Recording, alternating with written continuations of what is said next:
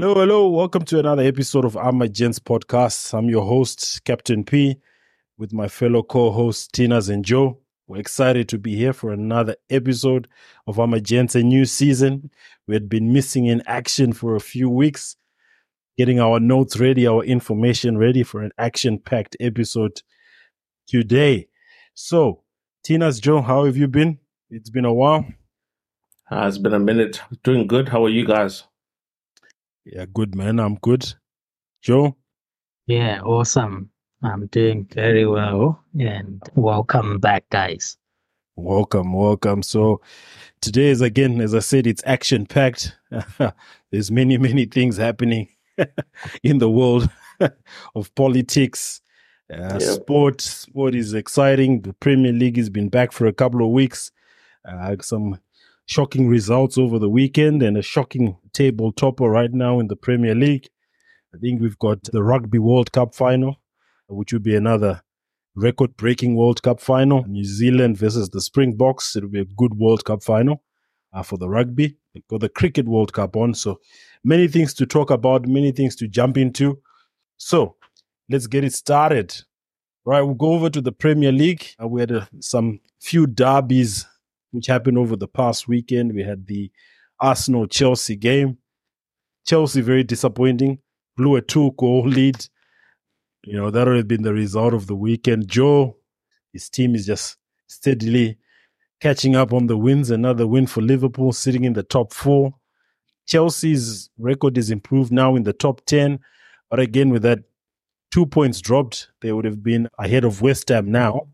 So I will open it up to the gentlemen. And then, of course, Man United scraped through another victory. But looking at the table, you know, people were laughing at us. Just outside of top 6 by 5 points with all the bad results. Even Chelsea just out by 8 points and only 9 matches played. We've got another 29 matches to go. So it's going to be a long up and down season. Man City, the derby this Sunday. We might do the unthinkable, beat Man City. But anyway, Joe, how was your Liverpool victory? I didn't quite catch it this time. I didn't even have the opportunity because I was traveling. Oh, yeah, you were traveling during the night. Traveling, but just the good news of just knowing that they won 2-0, it's enough to give me the satisfaction to rub it off anyone's face. Of course, you know, you guys are sitting in the top 4. Tina's Chelsea, the capitulation by Chelsea after leading 2 goals. Sorry, I didn't get that. The capitulation of Chelsea, how they capitulated after leading 2-0. Oh, very disappointed. I actually didn't watch the match. I think I'm just at a point where I need a break. A lot of disappointments. I mean, I think a lot of the problems that Chelsea are facing have always been the issues they've always been facing. A breath of fresh air is that young guy Palmer. I think he's got something. So looking forward to that. But yeah, the team just doesn't seem to be gelled up, you know, to be working as a complete unit. Silly mistakes here and there. They cost us the first goal. And I think after that first goal, the team just sort of started unraveling. And Arsenal managed to gain the confidence they needed to get an equalizer, which is, you know, quite disappointing. But yeah, typical Chelsea this season. Yeah, look, as I said, it's a young team, but you can see that there's some few bright spots there. I think the Palmer, he was sold by Man City. I think they will come to regret that. He looks like a top player. Again, the team midfield, again, it's under 24. So they've got lots of years ahead of them to be one of the top teams in England again. I don't know about the coach, if he can turn them into winners. I think he can build a young team. We saw that with Southampton, we saw that with Tottenham, but just crossing over the line to win a trophy, that's what's missing. Even with PSG, PSG was struggling there and he had all those superstars. So we'll see. And then other results, Aston Villa, thumping 4-1 win over West Ham. Again, another impressive victory. Again, top of the table, Tottenham. Who would have thought our Aussie coach, Ange Postecoglou, He leading surprised everyone, eh? Tottenham to the top of the table, unbeaten. Some good victories, a draw at the Emirates. They should have won that game again at the Emirates. So, look, Tottenham is playing well. What are your thoughts on Tottenham? I haven't had the chance to watch them this season. Besides the reviews that I got about Song in the beginning when he did the hat tricks, but I haven't really been able to see them play, so I really don't know. Yeah, look, I've watched a couple of their big games, of course, when they beat us as Man U, and watched a few of their other games. The Arsenal derby, that was a good game, but they are playing very, very well. It's actually looked a better team without Harry Kane. So that's how football changes. Eh? They were relying on Harry Kane. Now he's gone and they look better. Joe, your thoughts on Tottenham? It's just that here in Australia, it's like a frenzy. A lot of people, they pretend as if they like soccer because the Ange is making Australia proud, you know, taking Yeah, Tottenham to the top. yeah, they might do a Leicester. You never know. Everyone was like, "Oh, Leicester, they're going to drop off. They're going to drop off." 2015, and and they won that Premier League. Yeah. Everyone else was stumbling, beating each other, smashing each other. The other top contenders just crumbling as the season. So you never know with Tottenham. They might pull off a Leicester 7 years, 8 years later. So that'll be great for someone like Song, who has really put his heart into Tottenham. I would love to see that for him. I've always thought he deserves to be at a club where he wins silverware. Yeah, for Son, yeah, he's a good guy. He's now the captain. I think, yeah, he's been a faithful servant for Spurs, as you've said. A lot of teams always wanted him, and he's been faithful to them. And I'm thinking it'll be a good reward for him to lead, as a South Korean captain, also to lead Tottenham to the Premier League. So it'll be a good story of the season. So we've got some big matches coming up again in the next few weeks.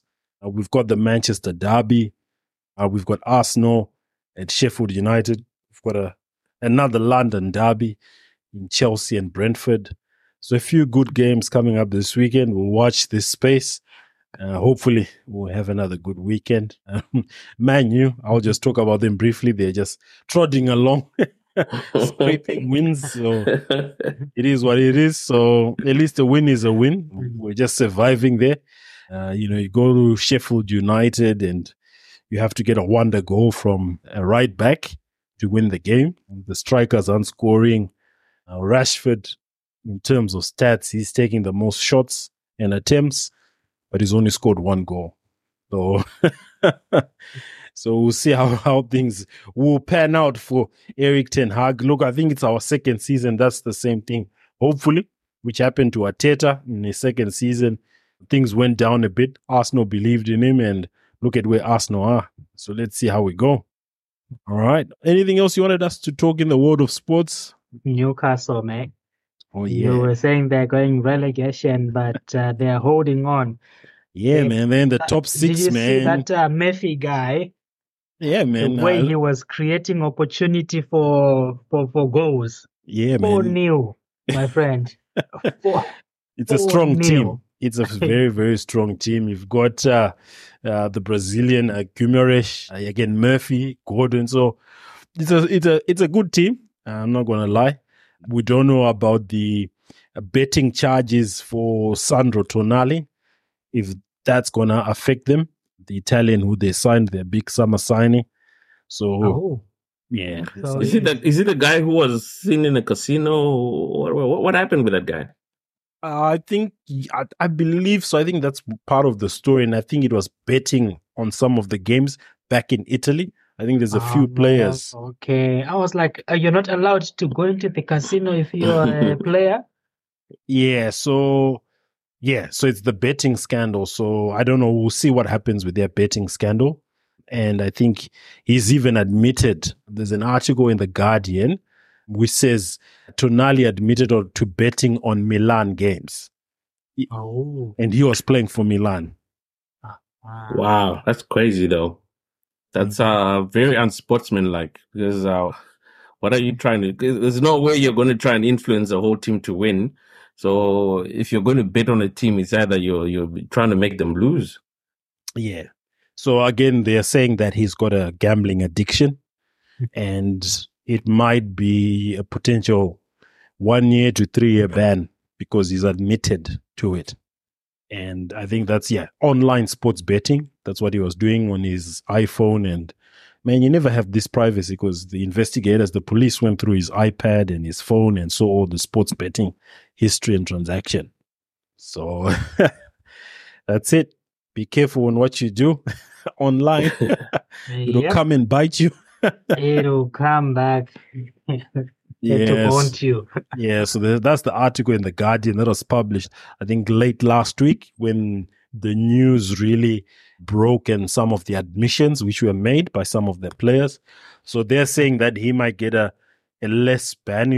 Usually it's 3 years, but because he's admitted, they might do it a 12-month ban. Similar to Ivan Toney, the Brentford player, who did sports betting. And, you're making, hundreds and thousands of dollars, but you still want to bet, on a game of football. Yeah. Hey, maybe you're thinking you've got a scoop on something, man. I don't know. Yeah, man.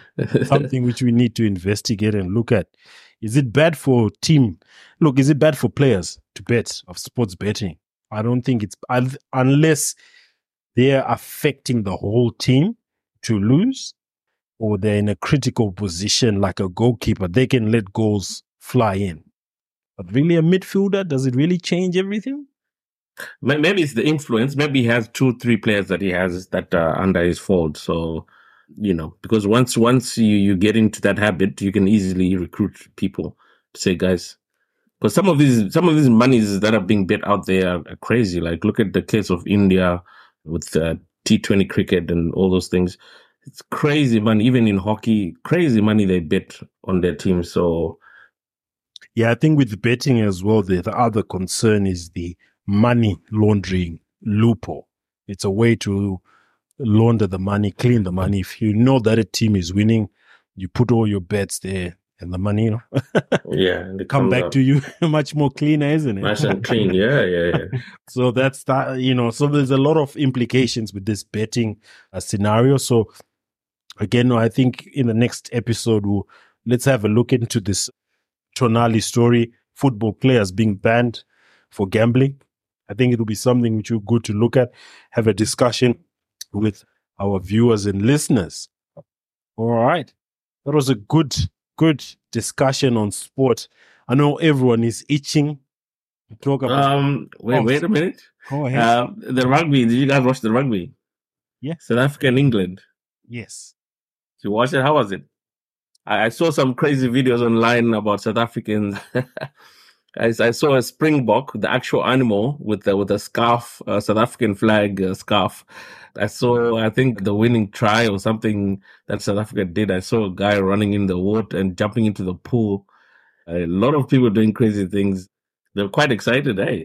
Yeah, no, Look, the team hasn't been playing well, but they've really stepped up in this World Cup. And the games they're winning, man, it's close ones, 1 point game, a 2 point game, but they're physical, man. Like this game, that was the next topic we're diving into. Like this final 4 of the last winners or of the last World Cups.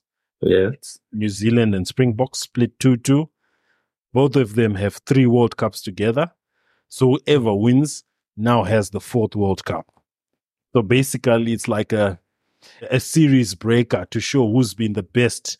Who's been the best, yeah. The last, since when? Since 2007, yeah. Up to now. Interesting. Yeah. Gonna be a fight of the Titans. Yep. It's gonna be a fight, yeah. Because I think New Zealand won it 2007, then the All Blacks, then South Africa 2011, and then 2015 was the All Blacks again. 2019 was South Africa. So who do you think will win here? If you're a betting man, how do you think it's gonna fare? Look, with my heart, of course, you pick the Springboks as a fellow African, but New Zealand, after they lost the first game, it was a wake-up call. And they've been steamrolling teams now. So New Zealand have got the momentum, but South Africa have got the physicality, which I don't think this iteration of the All Blacks is super physical, because the team which beat them, France, was very physical in the first game. So, but again, if you look at Argentina, who they beat on the way to the final, that's another physical team. So we'll see. It's a catch-22. But anyway, we'll have to wake up early to watch that game, which will be a good game to watch. I don't know what time that is. Let me have a look. World Cup final. That should be, I think that's at 4 or 5 a.m. Yeah, 5 a.m. for that final on Sunday morning, which is, yeah, man. So it's Monday morning. Sunday morning, yeah. It'll be Saturday night in South Africa. Oh, if South Africa wins, eh? So it's Saturday going into Sunday morning for us. Yeah. Yes. Yeah. So it'll be a Saturday evening in France, which would be an evening in South Africa. So it'll be a good game. Definitely I definitely want to watch that one. I definitely want to watch that. Yeah. So I think that will be on Stan Sport, I think, the final. So which would be good to watch. And now we move to the next section. We've talked about, have you guys watched the Cricket World Cup? That's another one. Cricket World Cup. So England lost on the same day with the Proteas and the Springboks, man, on the same day. Yeah. And looking at the table right now, the hosts are unbeaten, 5 out of 5. India with New Zealand on number 2, South Africa number 3, Australia on number 4. England are last at the Cricket World Cup. With Sri Lanka, I don't think they will make it. So again, some people are saying it might be a India or South Africa final for the World Cup, because both of them are pretty much in form, including New Zealand as well. So lots of sports and activities. I think the basketball, at the time of recording, the basketball will start tomorrow, I think. Tomorrow afternoon, our time, which will be Tuesday evening in the United States. So the NBA season is back, and we've got the LA Lakers versus the Denver Nuggets. That's at 9:30 a.m. in the morning, and then you've got Golden State versus Phoenix Suns at 12 p.m. I think that's the advantage of living in Australia. Sometimes you can watch the basketball whilst you're typing your reports. Eh? If you need a break, you can watch the basketball. If you're having your lunch, you can watch the NBA finals whilst having lunch and enjoy the NBA finals. That's a good thing. With the Aussie and the American time zones, watching some of the American sports, you watch them during summer. If you need to detox the mind, you can just turn on the TV and watch some NFL. Now you've got the NBA back. So the whole week, you're covered. You're covered, definitely. And I'm sure there's other sports that are coming in between as well. Yeah. So you're covered somehow, somewhere. You've got a bit of sports just to watch and enjoy. So look, all of sports, as you said, sports all around. If you're a sports lover, that'll keep you indoors. Stay at home. No pubs, no clubs. You can just ingrace yourself into the sporting. So let's have a discussion about this volatile topic. I think let's cool the jets whilst we're discussing. There's a lot of emotion towards it, and obviously a bit of, what can we say? I'm coming closer to the mic. A bit of discussion about how the response is in terms of the Ukraine conflict and what was happening to the Ukrainians and what's happening to the Palestinians. That, the West has turned a blind eye toward what's happening to the Palestinians, and there was so much outcry for what was happening with Russia. So what's your take, gentlemen, on this conflict? Has been happening for a couple of weeks now. I open the floor, and then I'll come back with my points. I think the first thing I'll say is these two conflicts, though they're all conflicts, they're very different in the fact that the other one is made up, where certain people are gaining off this one, and the other one is actually a real war, where a lot of people are fighting for a cause. Unlike what we see in Russia, where in Ukraine, where Ukraine is basically being used as a proxy to gain whatever motive that the West has in that region. And you see the Jews and the Palestinians, they have a very genuine war. It's almost similar in the context because it's all about who stays where, but it's the motive behind the fighting that is really different.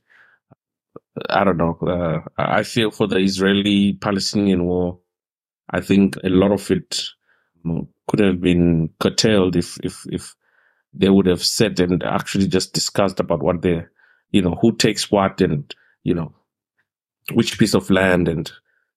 But it's very tough for the Palestinians because that's their piece of land that they've had for the longest time. I know a lot of people talk about the biblical aspect of things. As a Christian, I also understand, but they've owned that land. Even in the biblical times, they were spoken about as having been there already. So I think it's a very tough one for them to let slide. All right. You want me to jump in now? Go for it. I think both of these conflicts, let's just be honest. Yes, we might say one is fighting for ideological reasons and one is a proxy war, but there's a few, I look at the, deeper behind the scenes, look at it. It's only a few people are benefiting out of this. There's a military industrial complex which is out there with the current American leadership, right? Where after 4 years of, no conflict, no war, they've been developing equipment. The current Secretary of the Defense is a former CEO of a defense company, right? These guys need to make their buck. And these are some people who need to make money, right? Yes, the Palestinians, they've been affected. And what Hamas did on that day, again, ideologically, they may be justified, right? However, the way they did it, capturing young women and children, again, we don't agree to that. You don't subscribe to that. And then furthermore, again, why I find it very weird is how with Israel, we know that their defense is at the highest rated. They are always aware of intelligence, things happening. The way it was infiltrated, unless, it's a conspiracy theory that they knew it was going to happen on that day, which was a public holiday, and they let it happen so that they can manufacture this outrage. I think to a certain extent that's what happened because, like you said, Mossad is one of the top agents, if not the top intelligence agencies in the world. They know things about other countries that a lot of people don't know. And then how is it that your own country is attacked from an adversary that wants to always attack you? So it doesn't make sense that things like that happened. And I think I was also watching some gentleman on one of the news articles saying it was reported that Netanyahu gave the army a stand down and they actually defunded certain areas along where Israel was attacked. So for me, that says they wanted, the little slap on the cheek so that they could come all guns blazing. Yeah, because I think, there's this proxy war. Again, there are many proxy wars which are being fought. There's a proxy war between Israel and Iran, right? Exactly. And Israel wants Iran to react and come through. And then we have a full-fledged war. Yeah. So, right, there's a lot of jostling for, because apparently some of the missiles that are being used by Hamas are said to be Iranian missiles. So I think most of the weapons that they have access to are Iranian. And then you also have, on the other hand, you also have, Lebanon is also fighting Israel. It's almost like, it's almost like Israel wants a full on with the Muslim world. But you see now, if you look at whether you call it coincidence, whether, For Christians, we call it biblical. For people who believe in other, numerology, if you look at what happened, let's say, for example, in 1967, right, when there was an issue with the recognition of Jerusalem, there was a mini war. Yeah. 50 years later, when Trump recognized Jerusalem, right, 7 years later, there's a war in Yom Kippur. In 1973, there was a Yom Kippur war. So you see, some of these things, you might call it coincidence, history repeating itself, or, timelines where, some of the people who believe in that stuff, I'm forcing things to happen to fit a particular narrative and a timeline. Because for me personally, this issue, I'm not looking at it as between, because basically these people, if you look at biblically, historically, they're siblings. It's a brother. Yes. They're the same people. They're the same people, right? Even when you go and pray for people who've traveled to Israel, when you go and pray, they both, go to the grave of Abraham, right? They say that who's their father. One goes on the other side and one enters on the other side, right? For the Arabs on the other side, for the Jews on the other side. So it's a relationship war. But there are people who benefit from these type of battles. And individuals are sucked in emotively, right? And now you've got people who are friends or mates now saying, oh, I'm pro-Palestine, I'm pro-Israel. And people start to bicker about that. Yeah. But what is your take, though? Joe, over to you. I think this whole thing is muddled in a whole lot of complexity, because with Hamas, what they did was really horrific. It was not good. But on the same scale, what Israel has done in the aftermath is equally or even more horrific. And it's something that we do not expect or anticipate to be coming from a country that is portrayed as democratic and with their religion overall, which is against the killing of the children, the violence against the children. So at the end of the day, the complexity is you find that when Palestinians are being attacked, the big, conglomerates, big companies, big politicians, they are all vying for or supporting Israel, who is the perpetrator of the violence towards the Palestinians for over 50 years. But when that happened to Ukraine, they were quick to say international human rights crimes, war crimes, things like that. But when Israel is doing it, they put a blind eye to the international criminal law, because what Israel did after the 7th of October, when they bombed indiscriminately, bombing where the children and the civilians were, knowing that there are children and the civilians that are going to be killed by their actions. It's called collective punishment. And collective punishment, by definition, is an international criminal offense.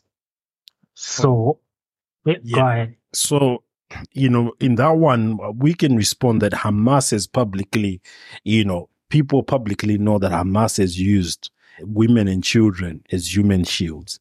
Some headquarters or their communication bases are behind or, within a region of a hospital. Yes, you might call it collective punishment. However, those who are being defended, right, are using other people as human shields.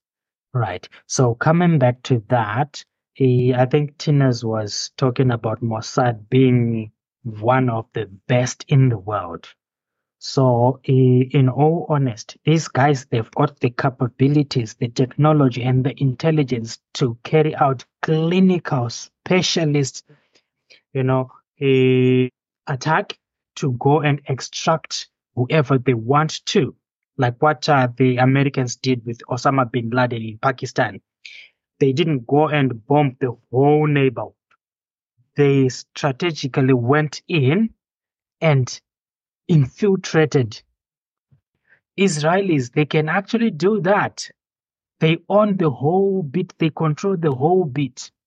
They can send their special forces in, go even into the tunnels, gas the Hamas out of the tunnels, and capture them neatly. I think now, look, I'm not an arms war specialist, nor a defense specialist, but what you're saying is not practical, because for them to do the ground offensive to gas people, that will lead to more casualties, right? No, not gassing as in killing.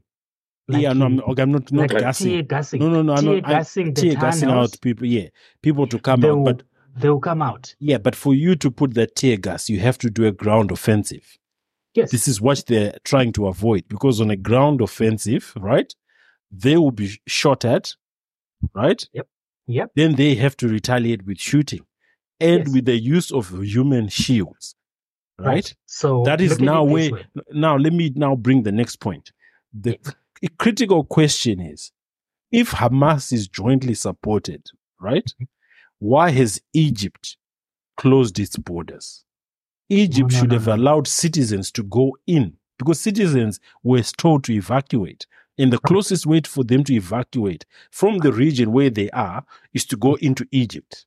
If you look at that's the not map. the closest way. The closest place for them to evacuate to is going into Israel. And the next closest is what? Egypt. The next closest is Egypt.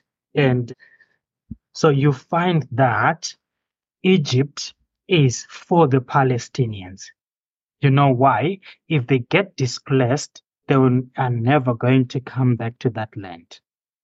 That will be the end of it. So that Gaza Strip, where we are talking about Gaza there, the closest border is to the south, right? Obviously, they get into Egypt. So Gaza and Israel, they are bordered. They are bordered. But what I'm saying is that obviously they cannot run into Israel, because Israel will be hesitant to let some of the people in, because they will say, we are, destitute. We want to evacuate, right? I'm just thinking. They won't let them in, brother. Layman terms. They'll never let them in. So the other people who have to let them in, the civilians, are the Egyptians. But the Egyptians are scared as well, because they don't want to let elements which will resurrect the Muslim Brotherhood. That is another angle. But on a more honest note, do you think if the Palestinians relocate to Egypt, do you think they're going to come back into the Gaza Strip, or the Gaza Strip too? Because Israel is creeping in, settling their people slowly into the Gaza, area, into the Gaza Strip. Because like what Tina was saying about Tina's, you were talking about why don't they define who owns what and who owns what. That has been done by the United Nations when they officially gave the Israeli state what it is now. But now it's been done since 1947. It's been done 5 times, and all times Palestine has rejected, because obviously it was their land to begin with. So for them, they don't see. Yes. But now they've been like that for over 50 years, right? But now Israel is like a cancer now. They're going slowly into the territories of Palestinians. And violently. We might talk about Hamas, but it's not about Hamas. Like one analyst was talking about West Bank. There is no Hamas in West Bank. And in the last few months, there have been casualties of Palestinians being killed by the Israeli elements. Yeah. There's no Hamas. So the example that I gave the other day when I was talking to a colleague was, if we had to take any African country, say Zimbabwe, for what happened when white people came and settled and tried to make Zimbabwe their home, tried to give each other pieces of land and things like that. What happened? Zimbabwe, they fought back. There were 2 wars that were fought significantly, and the second war led to independence, in quotes, of the piece of land called Zimbabwe, which had been named Rhodesia. So the exact same thing is happening to a country called Palestine, where a people have continually come, because it is said that any Israeli who resides anywhere in the world, if they just happen to come today and say, I'm going back to Israel, they're given a piece of land. Where are they taking that piece of land from? They don't have land. Yeah. They're taking it away from somebody. So now, one of the biggest issues that is key in this whole thing is the settler part of it, where people, I think it was a UN charter that said no one should live in that area. It is contested land. No one should live in that area until such a time when they've agreed. But Israelis keep living there. More families keep going there and setting up. So slowly but surely, they're taking away land that the world has said, okay, no one should live there. But they're doing it, and they're doing it violently, with killing, with everything. One of the words that was used to describe what's happening to Palestine is what happened in South Africa. Apartheid. Apartheid, yes. Exactly. And what happened in South Africa when that happened? People fought. So I don't know why here. It's a different situation where the world expects Palestinians to keep quiet or to be humble or not to say anything, when the very same thing, when it happened elsewhere in the world, people fought. Yeah, it's because, Israel has got so many vices on so many governments. They've got a lot of people with, a lot of power who can actually manipulate and control, even including the media. Yeah, so let's call it what it is. Yeah. Let's call it what it is. At the end of the day, they can make a spin-off and the whole media will be talking about it. Like what happened to the hospital. The hospital, one of the defense guys in Israel came out and said, we have managed to bomb the hospital where the Hamas were hiding. Yeah. All right? And then there was a backlash. Mhm. And then they came back to say, no, it wasn't the IDF. It was Hamas misfiring a weapon. All right? And then that spin-off went like wildfire, I tell you. Yeah. Until these young TikTokers, they revived all those, videos where the defense guy was talking about clinically, surgically attacking Yeah. So if they want you to believe that poo-poo is cake, they'll make you believe it through repetition, through hypnotic rhythm. They all put strawberries on it. Yeah, I think your use of hypnotic rhythm here is not really a strong point, right? How look, as I said, I've put a disclaimer that this battle there's a lot of deeper meanings, whether logistically, spiritually. If you believe in the spiritual, if you don't, that's up to you. And militarily and financially, there's a lot of people. There's a lot of moving parts in this battle here. And yes, you might talk about Palestinians always having this land, but this land has had many wars from the Ottoman Empire, right? Yes. From biblical times through the Roman Empire. Do you know that in history, the only time that the Palestinians were displaced was with the Ottoman Empire? Yes. Before the Israelis then came in. So that's how long these guys have had that land. Yeah, but they were displaced during the Ottoman Empire. And then there was the issue about the Holy Land, right? Or the Holy Place. The Holy Place, which both parties both agree, right? Yes. Is in the Jerusalem. Yes. Yeah. which created this accord post the World War II. Yes. Right? Which was funded by the Rothschilds and other entities to say that what place can we give Israel? There was that contestation of the Ottoman Empire, right? Where there was displacement. And that land, basically, it didn't really have anyone in control of that land. Right? Hence why you've had those multiple wars. No, from 1947 to 19... No. That A lot of Palestinians were killed over that land, mate. A lot of Palestinians were killed over that land because... There were Palestinians in that land at the time, and what for Israel to be established, they were displaced during the World War. Yeah. Not during the World War, post-World War. Post 1947 is post the World War, guys. That's when this accord was reached. So when they came and marked to say this is Israel, there were no people in there. No, I'm not saying there were no people. Do you know how Israel was formed? Israel was formed through a declaration. I'm forgetting what it was called. It starts with a B.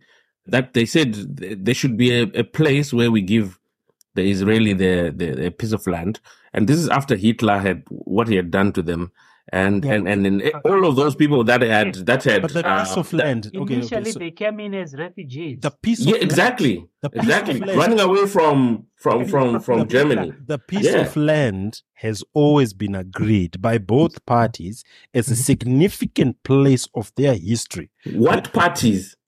The Arabs and the Jews, because of the holy place. What is the holy place? Jerusalem. They are all in agreement. That is the holy place of Abraham. Yes. Right. Are we disagreeing there? No. We are in agreement. And what happened to the Jews? The Jews were pushed out, right? During that Roman, the Crusades. But where did the Jews go, bro? If they were displaced, where did they go? Remember, the Jews were not there in the first place. Remember, the Jews came from Egypt. And displaced the Canaanites. Yeah. Who are the modern day Lebanese and Iraqis and exactly. Iranians. Yeah. And half of that, a place, biblically, they came and attacked the biblically, Canaanites. it's also been confirmed historically. Like let's so it's not their land. Yeah. It belonged to No, but it was their land. They went to Egypt and they were in slavery in Egypt. But it was their land. Abraham was there. Abraham was there. Like if you want to talk historical, Abraham was there. Why you in modern day Israel? That's what he was. Yeah, but when when Abraham left the Euphrates and he came, he settled in. He settled there. He settled in Israel. In Israel. Yes. By then it was called. It was Canaan. Yeah. It was Canaan, the land of, was it the land of? No, Judea. I think it was Judea. Oh, I think you need to go back and read your Bible, guys. Yeah. So he came and settled in Canaan, right? Where was he coming from? From beyond the Euphrates River. He was coming from up north. That's why they are both. That's why they are in agreement that Abraham is their father. He was coming up north from a modern day. Some say modern day between Iran and Turkey. Yes. So he is originally Turkish. Those are now semantics you're now looking for, bro. No, that's not relevant to the topic because he came and had two different children, right? One were called Jews and one were called whatever. Yeah, that's where the Jews and the Muslims. Yeah. That's where they because one son went that way, and the other son went that way. So and when the son that went there became the Muslim, the one that went there became, the Judaism. Yeah, yes, exactly. Yeah. So look, as I said, this conflict has got many layers to it. But what I've always said is that with one of my other mates and colleagues, I told them that it's a war of information. What information do you want to tolerate and read, right? Because some people, if you see like one thing which I laugh and say this thing you just need to wise up a bit is you see rainbow flags at these Palestinian support rallies. Are you telling me these guys of Hamas will accept people from the rainbow flags? That's a no. So that's why you just have to look at some of these things. The people who are doing these protests and rallies, there's a deeper agenda to it. A man wearing a dress was at a Washington, D.C. rally saying pro-Palestine. Would they be accepted if they walk into those are Hamas just territory? attention seekers? What do you think is going to happen now that Israel has bombed Gaza and has pretty much layered it all down? What do you think is going to happen? What do you think is going to happen if Hamas stops fighting back and says, listen, let's do what you want to do? What do you think is going to happen? Do you know right now, anyone who's in Gaza can go into Israel and get immediate Israeli citizenship? Mate. Come on. It's there. No. Did you guys do your research? No. You just go. How many listen. The Arabs can get their immediate citizenship? Listen, you can get citizenship, but you are living as a second-class citizen. You have a different number plate from Israelis. You'll have a different ID card from Israelis, and everybody will know that you are not Israeli. You are Muslim. Sorry, Palestinian, whatever you want to call it. That's how much pedantic they are about making sure we know you, who you are. So yes, you could be given the citizenship, but you are living as a second-class citizen. You're not living as though you're in your own country. You're living as though you're a refugee or some sort. Look, both of them contest that it's their country. Both of them contest because of one person. You know, we're not part of TBN Broadcasting Network, but this all goes back to one man, right? Who decided to poke two different women, and we've got this issue now. But look, man, the only question that I always ask everybody, and you know, if you want to be fair in answering, is if you were a Palestinian and facing what you're facing from the Israelis, would you sit down on your laurels and just agree? Because for me, those guys are facing a very tough time where they're being dominated by somebody who has all the resources and all the time in the world to crush them under their finger. And they're doing it nicely and slowly. And a situation like this is a very good example, that a very good opportunity that they've had to even just decimate more and more of what you have. And now they know you need fuel. Now they know you need electricity. Now they know you need aid. You're basically at their mercy. They won't stop until they decide we are going to stop. This is what's going to happen. And can you imagine? I don't know if you guys saw a video that came out of a little child who was holding stones and threatening this soldier. And at one point, he actually threw a stone, and this soldier was holding a gun, and he wanted to shoot the boy. That's exactly what's happening between Israel and Palestine. That's happening, all right. But the main fundamentalist group, right, Hamas, do you know what their manifesto is? They've only got one manifesto, you know that? On their document. It's wipe out all Jews. They don't talk about building a better Palestine. They don't talk about anything else. It's only wipe the Jews. But why was Hamas founded? So it's a brainchild of Israel. How? Hamas was found as a rebellion from Palestinian resistance. They branched off from the PLO. I think it's Fatah or something that was fighting initially. Fatah because they were radicalists. They did not want to. So they were radicals, right? Yes. So at the end of the day, what we are doing right now, we are taking Hamas and using Hamas as the entire Palestine.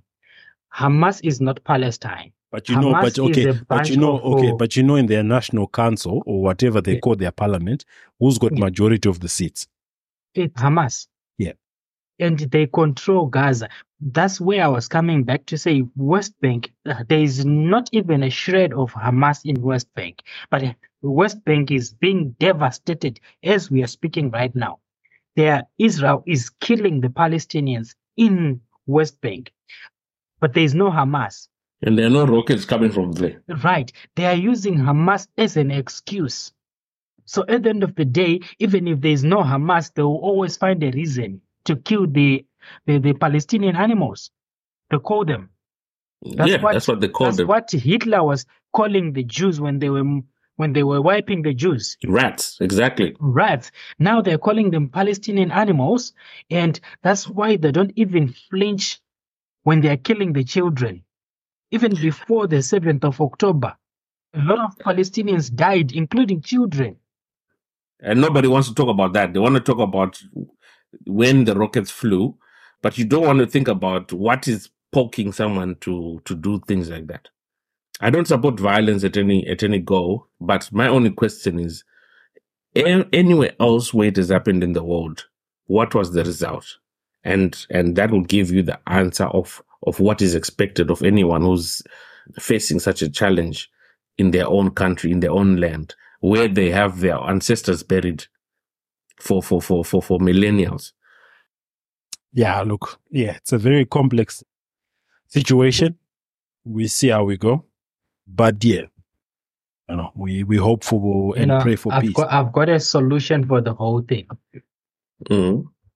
If they want, the killing and the shooting to stop, all the Israelis who are speaking up about the massacre that the Palestinians are experiencing, they should just team up with the Palestinians. All the Africans, they team up with the Palestinians. Those Americans who are, if you look closely, the povo, the majority of regular people, they are supporting Palestine, and the politicians are supporting Israel.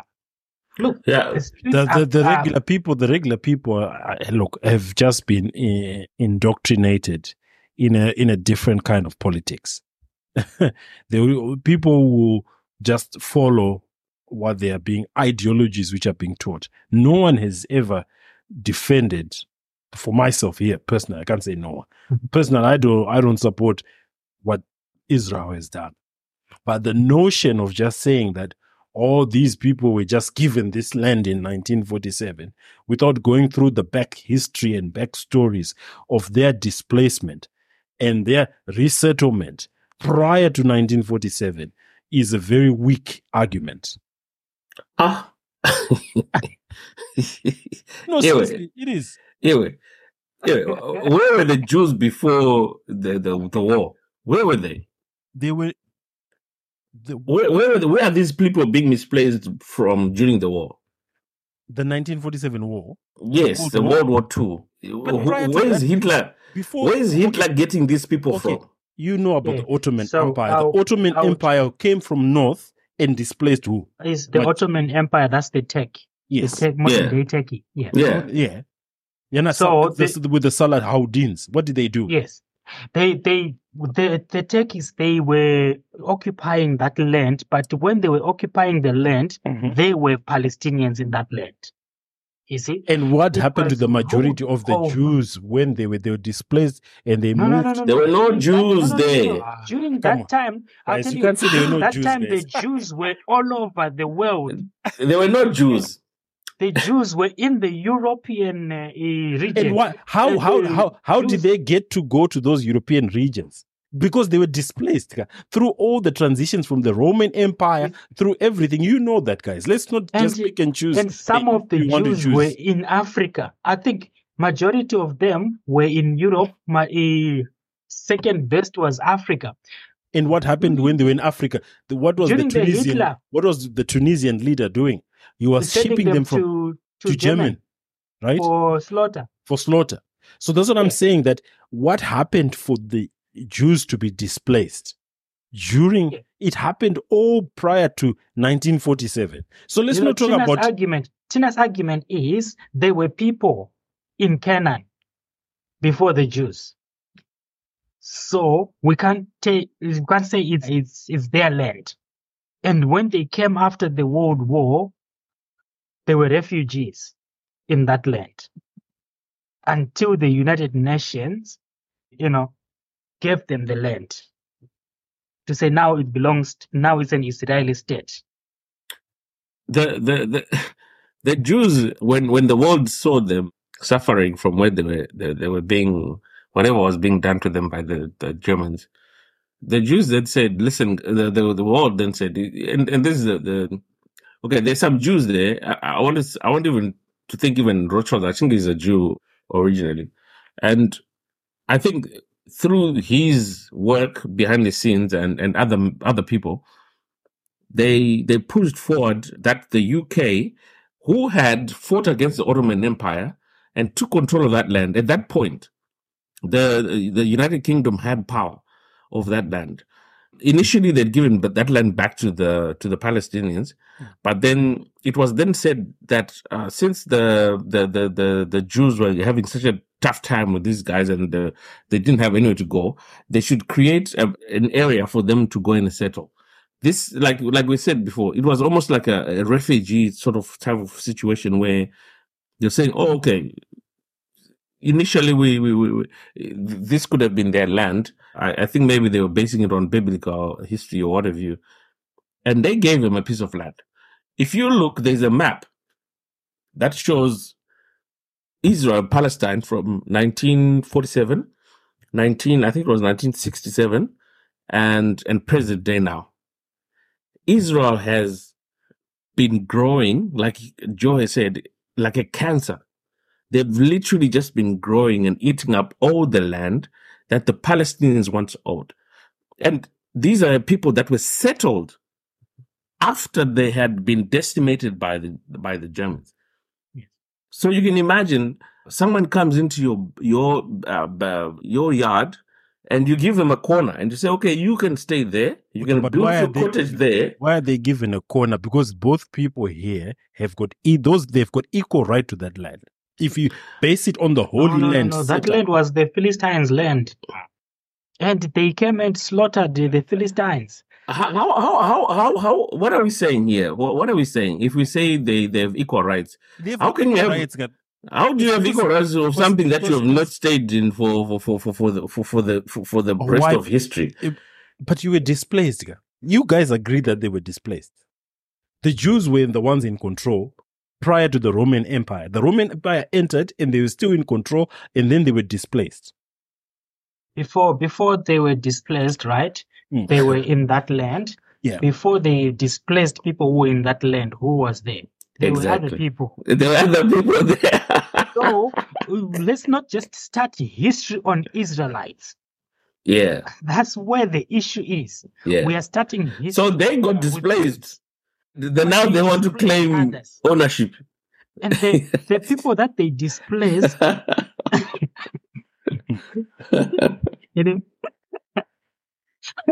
No, it's okay. All right. The Balfour Declaration was the one that was signed in 1917, which I think Walter Rothschild and Arthur Balfour were working with the British to create land for the Israelis. And I think to note is already the British were they were the ones who were taking land from the Ottoman Empire, and they were the ones that were, in control of that land at that point. Redistributing the land. Exactly. Look, as I said, it's a sad situation. Women, children, elderly. It's very sad.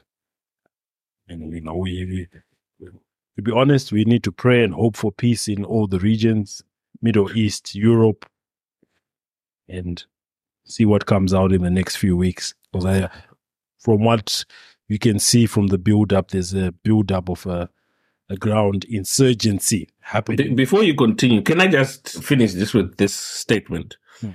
This is a public record, Wikipedia. It says the Balfour Declaration was a public statement issued by the British government in 1917 during the First World War, announcing its support for the establishment of a national home for the Jewish people in Palestine, then an Ottoman region with a small minority Jewish population. So it's in Palestine. Yes. It was renamed Palestine when? Yeah, now you guys are picking the history where you want. No, this is Wikipedia, mate. This is Wikipedia, mate. I've got the Balfour statement. I'm reading the same statement you're reading, right? Palestine. Do you actually know that Palestine, if you want to go historically, was actually technically an insult to the peoples who were affecting the Jews at that time, prehistorically. There was nothing called Palestine. It was actually Philistines, Amorites. There was multiple tribes. And then there was named as Palestine as a form of not an insult, but degrading term, right? So there was never a Palestine. There were multiple tribes in that region or multiple entities who did not have a solidified leader like a king, right? They all had their own chieftains, right? And then you told about resettlement post-Egypt when they came from slavery. That's when there was the settlement, they defeated them, and then you had one king and one structure in there. Mm-hmm. And then that went all through history. This is history, which is whether biblical and it's also confirmed archaeologically, until the Roman Empire entered. And then the displacement started to happen. And then after the Roman Empire, you had the battle with the Arabs from the north, and then they took over, which we talk about the Great Crusades. Are we denying that history ever happened? I can't deny it. We're not denying any history, but we are denying the fact that history starts with Jews. No one says it starts with Jews. No, before them, Judea, which is Palestine. Okay, Palestine and Judah and Judea and the Philistines, they all combined to become Palestine. All right, they were renamed to be Palestinia, Syria. Okay, by someone else. Yes. That was the Roman Empire. Yes. Now doing all that, but what we are saying is the Jews, when they relocated into Canaan, when they got to Canaan, that land, that holy land, was Judea. Okay, and Judea is where traditionally is where Jerusalem was, right? So that land where Abraham settled in that land, and we will say his remains are in that land, is what the Jews are claiming that is their land, right? So I'll give you a scenario that you pass on here in Australia, your remains are here in Australia, your kids grow up to know that this is our area where our father, died. And then in the history making, they are maybe disposed and relocated to another place. And when they come back and claim that this is our father's land, effectively it's not their father's land, it's the Aboriginals' land. It's the indigenous Canaanites' land. That's where we are saying it's not their land. They got no claim over that land because the prehistoric people own that land. So that land now has to be divided equally between the Israelites and the Palestinians. And there should be no fighting over that. They should be brothers, in arms, sharing the Gaza and the West Bank equally. Not what they are doing like cancer, like a broken blanket where if you rip one corner, you can't stop it. It keeps going. They are tumorous, they are malignant. They are encroaching into Gaza. They're encroaching into West Bank. Forget Hamas. Hamas is just another excuse that they are putting on the spanner in the works. Yeah. As I said, I am a Christian. I believe in the biblical, narrations. Let's not worry about the whole biblical.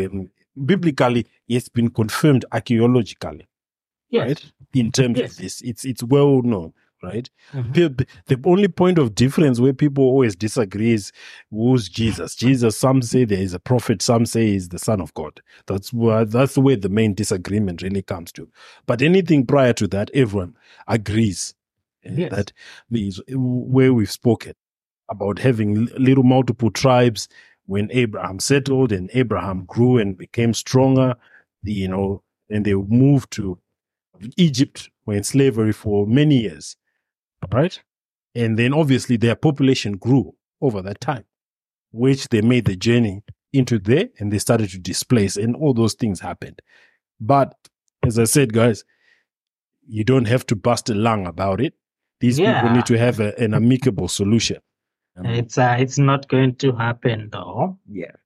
Because no one is listening to anyone. Yeah. Each one. The Jews are up to wiping the Palestinians. Yeah. It's their mission. Yeah, no, that's all good. That's all good. Anything else you want to add on that one, gentlemen? Nah, that's all. We can update as we go into other episodes. But look, this one we've got many updates. I think everything. The most happiest person at the moment right now, I think, is Vladimir Putin. Oh yes, everything is now quiet about Russia and Ukraine. So, on his political standpoint, he's happy. He recently made a trip to China, which just flew underneath the radar. And as well, you can see China is pretty quiet in this matter. So there's a lot of geopolitical, things happening, which people are not looking. People are only being given face value. I know we wanted to touch on this topic, but you see that, everything has started to go up again post this Syria, Palestine, Israel cost of living. I know it was one of our talking points. I think we'll delve into that more detail in our next episode about cost of living, other topics that we've got.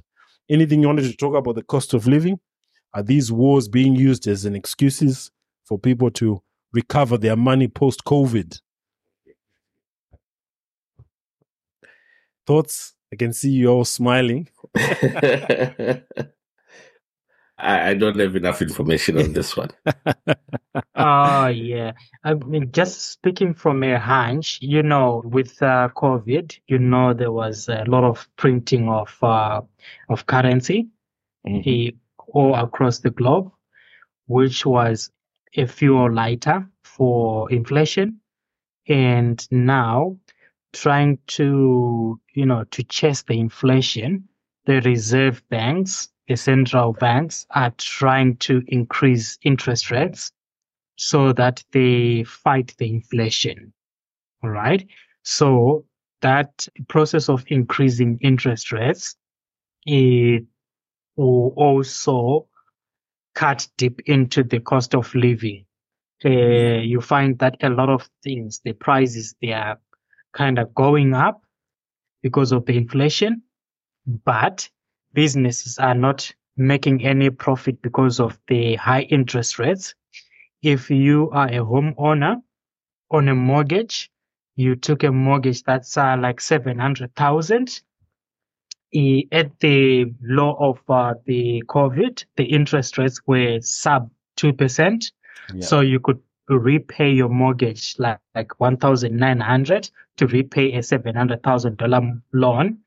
But now the interest rates for mortgage repayment, they are sitting at 5.58 all the way to 6+%, which brings you to close to 4,000 in repayments, which is more than 100% increase in your monthly repayment, which your salary as an individual has not increased 100%. So effectively, where you were using third of your salary to pay the mortgage, the cost of repaying is now more than half your income, which is also considered, financial stress here in Australia. So at the end of the day, cost of living is affecting people on paper and in their pockets as they go shopping, because everything in the shops is going up. A while back when I first moved into Australia, with $200, I would fill in the basket. But now with $200, I barely fill in a plastic bag, unless if it's boxes of cereal only. Mm. Yeah, cost of living, I think, when we were talking about interest rate, I think we had that discussion the other day that they are going to go up. I think there is a prediction that next week there will be a raise in interest rates, particularly with what's happened here in terms of this Israel situation. So preempt another 2.5. But can you cut into how does the Israeli situation end up increasing Australian, well, the halfway across the world from those people? How does that end up increasing our interest rates? In terms of, they'll use it, costs, the basic costs and the cash expenditure, which you have to use to ship products into the country, increases. So you have to print more money. The more money from where? They just from where and why? Because shipping routes have to change for safety. No, but Israel is not really. No, I'm saying that to pass through some of the regions, you've got the Russia-Ukraine area. So shipping routes, some have to change. So you have to print more money. Basically, where they're saying that there's need to print more money for you to cover some of the obligations they may have. So the more money which is printed, as Joe is alluded, the higher the interest rates will go. Yeah, but I think we'll delve into that. To answer the question that Tina's had, how the war will impact the cost of living out here, you find that there are so many interlinked, supplies and services. You find that the Israeli-Palestinian conflict has got an impact on, Iran. Iran is a big producer of oil. Saudi Arabia is a big producer of oil. Those people, they are invested in that conflict.